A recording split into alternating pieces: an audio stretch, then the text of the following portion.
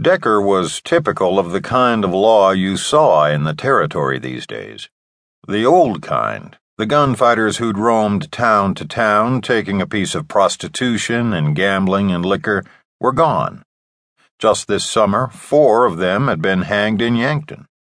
The territorial governor had called it a symbol of our new dedication to law and order. Such statements always made Guild smile. If it was your neck in the noose, it was a lot more than symbolic.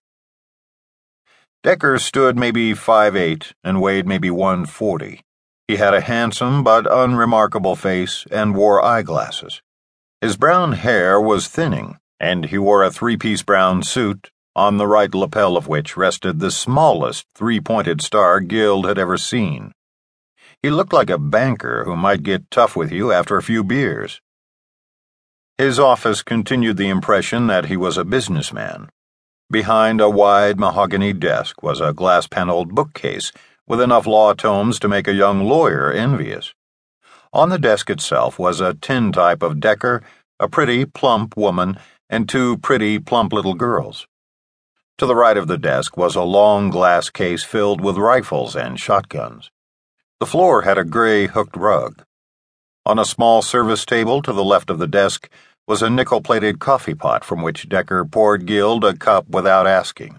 Guild thanked him for it and sat down. "Across the alley is the back door of the undertaker's," Decker said. "I see. We put 2 men in there about an hour ago." Guild sipped his coffee. He knew what was coming. "One of them was Merle Rigg. He a good friend of yours?" Decker asked. "Actually, he was sort of an enemy." Decker put down his tin cup and seemed to give Guild a reassessment, as if Guild had been hiding something only now revealed. "Kind of funny you would be a bodyguard for a man you consider an enemy." "He paid me." "Still." "Winter's coming and I'm 54, and I don't have much money. He paid me $200. "Why was he your enemy?" Guild shrugged. 10 years ago, we were doing some bounty hunting together. The day we were to collect, he knocked me out and went in and got the reward for himself." "But you agreed to be his bodyguard anyway." "I was passing through town here, and he heard about it, and he came to me and said that somebody was after him.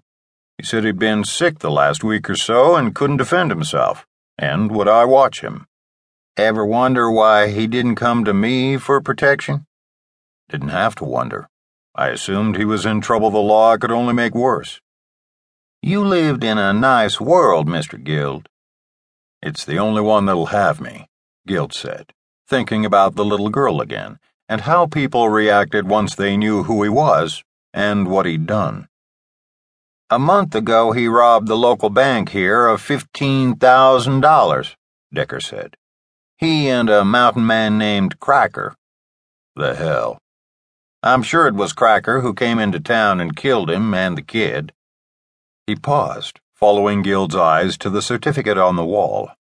These days in the territory, lawmen went to one of the territorial capitals where they taught courses in being a lawman. Decker said, "The kid has a mother here. You shouldn't have gotten him involved." "I'm sorry I did. But he wanted to.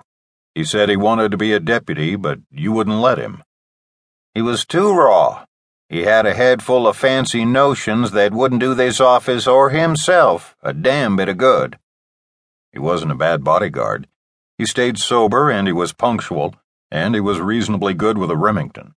That's why he was there tonight, spelling me." "He was backshot." Guild sighed. "You talked to his mother?" "That's a privilege I'm going to give you, Mr. Guild. Technically, you were his employer. Seems to me it would only be fitting." Guild finished his coffee and set the tin cup carefully on the fine, shiny wood of the desk. Decker pushed a round leather coaster over to him. Decker was exactly the sort of man who would use coasters. Decker said, "Tomorrow 2 of my deputies are going after Cracker. You have any interest in joining them?" "Thought I'd just be moving on." "They're young, and they could use help."